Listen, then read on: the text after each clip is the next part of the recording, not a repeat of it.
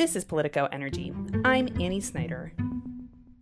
Fulfilling President Joe Biden's goals for reducing carbon emissions won't just take a massive build-out of more wind, solar, and other renewable energy. It would also require a bunch of big new transmission lines to take all that power from where it's produced to where it's used. Proponents say those lines would bring another benefit, too, helping the power stay on during intense storms and natural disasters like Hurricane Ida 6 weeks ago, which left thousands of people in Louisiana without power for days. But utility companies hold a great deal of sway when it comes to planning those new lines, and they're not always on board. Someone has to pay for these big, expensive transmission lines, and for a lot of utilities, they don't necessarily see a huge benefit to building out a really big regional line if the cost incentives aren't in place. Today, my colleague Catherine Morehouse breaks down the hurdle utility companies are posing to major new transmission infrastructure and how that's impacting the Biden administration's quest for a zero-carbon power grid. It's Wednesday, October 27th.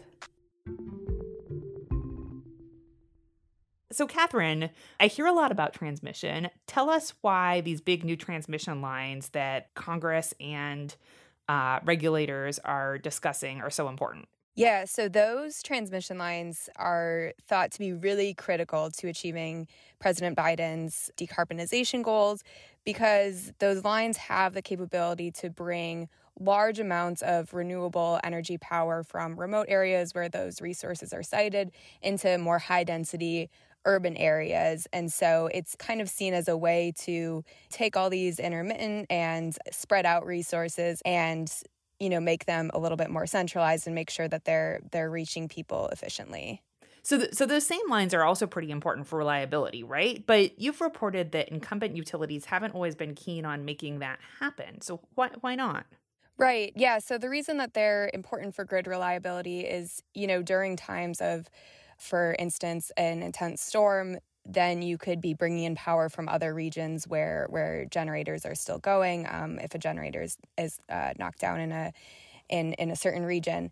And so the issue with building out these massive transmission lines is one in part of cost allocation. Someone has to pay for these big, expensive transmission lines. They get, a certain return for smaller transmission lines, more local projects, but there's less incentive to do one of these bigger projects that could benefit more people, but it's unclear who exactly bears those costs. Okay. So there's a cost element to it, and there's also a competitive element, right?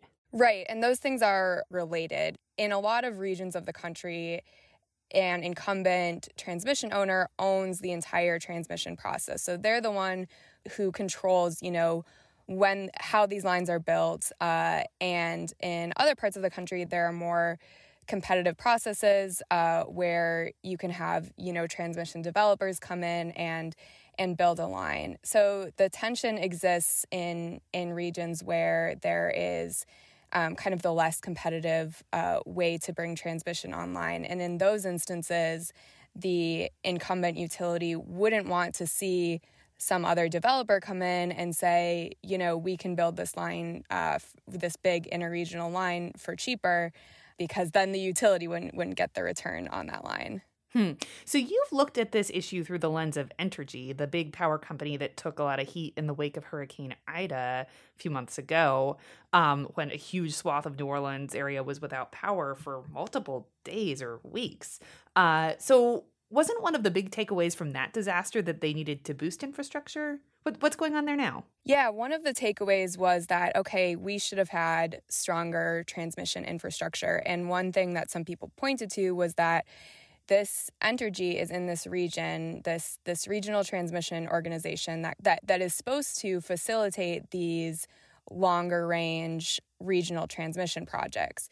But what's happened in MISO is none of those projects have been able to move forward because Entergy has been really oppositional to those projects. And Entergy it says, we oppose these projects because they'll really raise costs for customers, and we're worried about that. And folks who really want to see those transmission lines built say, well, I think that perhaps this is a broader incentive problem that the U.S. faces. Okay. So Where is FERC in all of this? They're ultimately in the driver's seat when it comes to transmission infrastructure, aren't they? They are. And so actually in their last ruling on transmission, Order 1000, FERC tried to open up competition in the region, and investor-owned utility trade group Edison Electric Institute actually points to this rule and says, this is a sign that competitive generation doesn't work. This rule clearly didn't work, and therefore competitive generation doesn't work. Other people say that Order 1000 didn't go far enough and that FERC should go farther in kind of separating the incentives of utilities and these transmission lines and making the competitive process for transmission more universal. So this all sounds really messy when you think about the Biden administration's big goals, both in terms of amount of renewable energy generation that they want and how quickly they want it.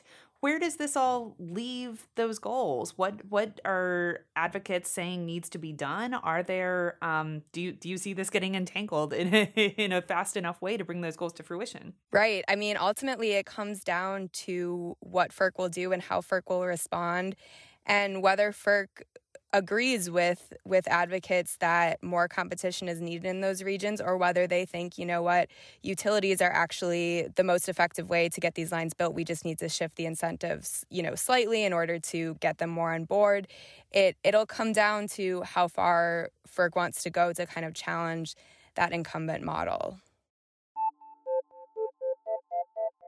Also, methane fee provisions are still on the table for potential inclusion in Democrats' reconciliation package, according to Senator Tom Carper. The Delaware Democrat has led efforts to impose a fee on methane emissions, a potent greenhouse gas, as part of the bill. He told reporters Tuesday that the negotiations were still ongoing, despite reports that the fee had been stripped out due to resistance from moderate lawmakers like Senator Joe Manchin, and resistance from the oil and gas industry. Opponents say the fee would be too costly for industry when it's combined with an upcoming EPA rule also aimed at cracking down on methane. That rule is expected to be proposed before the end of the week. But progressive Democrats and Greens have made curbing methane a top goal as Biden prepares to head to Scotland later this week for international climate negotiations. For more news on energy and the environment, subscribe to our newsletter at politico.com/morningenergy. Some of the music on today's show was composed by the mysterious Breakmaster Cylinder. I'm Annie Snyder, and I'll talk to you tomorrow.